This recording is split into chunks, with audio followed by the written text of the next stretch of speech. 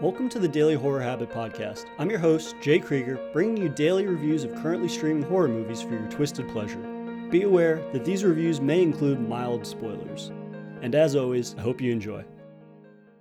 And welcome back to the second and final part of my 2020 Horror Films of the Year list. Once again, these movies aren't in any particular order and will more than likely not include all of your favorite films you watched this year. So be sure to hit me up on Twitter at NotFunnyJ or Daily Horror Pod to let me know what your favorite frights of the year were. And if you missed part 1, please go back and give that a listen to see if I did manage to highlight one of your favorites of the year as well. And now, without further ado, my part 2 of my films of the year. Get Duked, currently streaming on Prime Video. Goddamn, do I love stumbling upon movies with zero notion as to what they entail past a brief synopsis, which usually oversimplifies the contents found within. An example of that would be writer and director Ninian Doff's directorial debut horror comedy, Get Duked.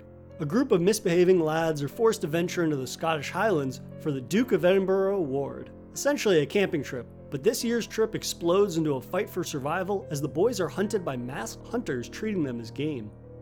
First and foremost, the group of lads are absolutely hilarious. Viraj Junja, Rian Gordon, and Lewis Gribben all give equally varied and hilarious performances as dunces, contrasted against the sheltered but good-natured Samuel Bottomley, who tries to steer them into the light. The film's vernacular of brash and bodacious humor and personality makes each character complement one another, along with their hijinks. Whether it's DJ Beetroot plastering his stickers all over the Highlands or Duncan's dim-witted antics, each lad is a character in their own right. The film's Shaun of the Dead-esque humor is further complemented by Doff's trippy visuals and aesthetic, which permeates largely from his background in directing music videos. These visuals are used for comedic effect when the Highlands takes a trippy turn that largely fuels laughs but also the music video-esque sequences. Get Duked was the film that I showed to multiple friends over the course of the year during get-togethers and is best enjoyed over a few beers or a sesh or two. So be sure not to miss one of the year's best horror comedies. Host, which is currently streaming on Shudder. Like most innovative subgenres, found footage has been around long enough to chalk up a handful of decent utilizations of the genre, and a lot that have missed the mark. And then there's Host, which manages to make a massive splash at just 50 minutes long, utilizing the format better than most. Directed and co-written by Rob Savage along with fellow writers Gemma Hurley and Jed Shepard, Host's haunting tale is from the perspective of a Zoom call in which 6 friends have joined to participate in a seance.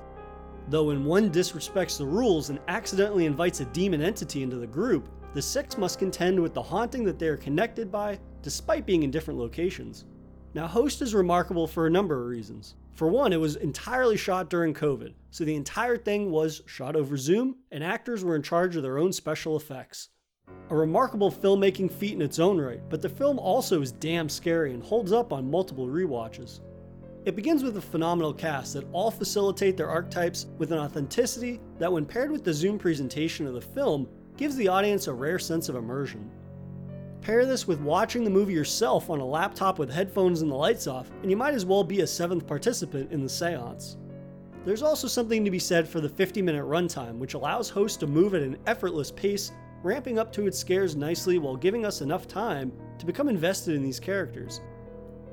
As the film is currently sitting at a whopping 100% on Rotten Tomatoes, its success is evident, but I'm hopeful it will live on as an example of what indie filmmaking is capable of, no matter the restrictions you might have. And now for a brief intermission. If you've been enjoying this episode of Daily Horror Habit, please take a moment to subscribe to the show on your preferred streaming platform or leaving a review on iTunes.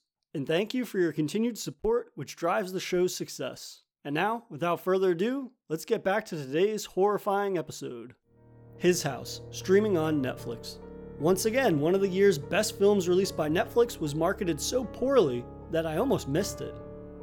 Honestly, Netflix, let's get it together and take all the love you give to the seasons of old sitcoms to legit, masterful original films. My sass aside, His House being Remy Weeke's directorial debut and sitting pretty at 100% on Rotten Tomatoes is insulting in just how easy he makes it look. It isn't just that His House is terrifying, but it's that it's multi-layered in more ways than one. A couple escaping the horrors of their homeland arrive in England looking for a fresh start, but when they arrive, they're treated as outsiders and made to feel inferior to the native Englishmen. But the more immediate problem, they've brought something from their home with them, and it now resides within their new home.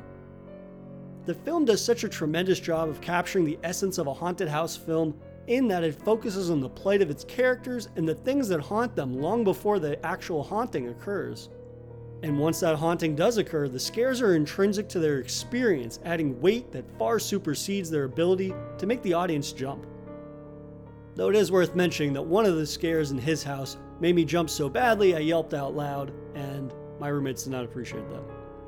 Toss in 2 stellar performances from Wunmi Mosaku and Soap Dorisu, and his house is a stunning horror achievement that should be at the top of everyone's watch list.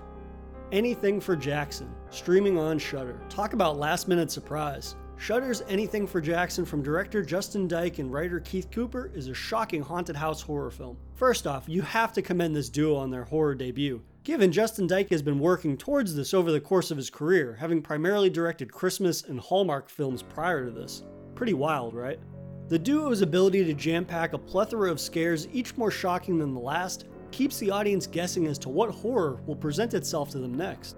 Another film that I'm hesitant to reveal too much about, but rest assured, for a first-time horror director, this duo has a very, very spooky future ahead of them. So be sure to check out Anything for Jackson. Sputnik, currently streaming on Hulu. Listen, I like my creature features as much as the next guy, but more often than not, the creature often overshadows the narrative to a large degree.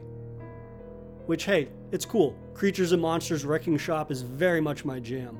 But every once in a while, some substance to go along with the carnage would be nice, you know? Well, Igor Abramenko's Sputnik is just the film, striking a balance between extraterrestrial creature feature and icy cold war thriller. It's the nuanced presentation of both creature feature carnage coiled around a competent espionage thriller within a believable world that makes Sputnik a standout amongst the numerous creature feature offerings we get every year. Again, I'm hesitant to say much more than that, so definitely go ahead and check that out while it's streaming on Hulu. And that'll do it for my favorite films of 2020. I'm sure I missed a few you've enjoyed this year, so feel free to hit me up on Twitter at NotFunnyJ or Daily Horror Pod to give me your favorite films of the year, and I'll see you tomorrow for another episode of Daily Horror Habit.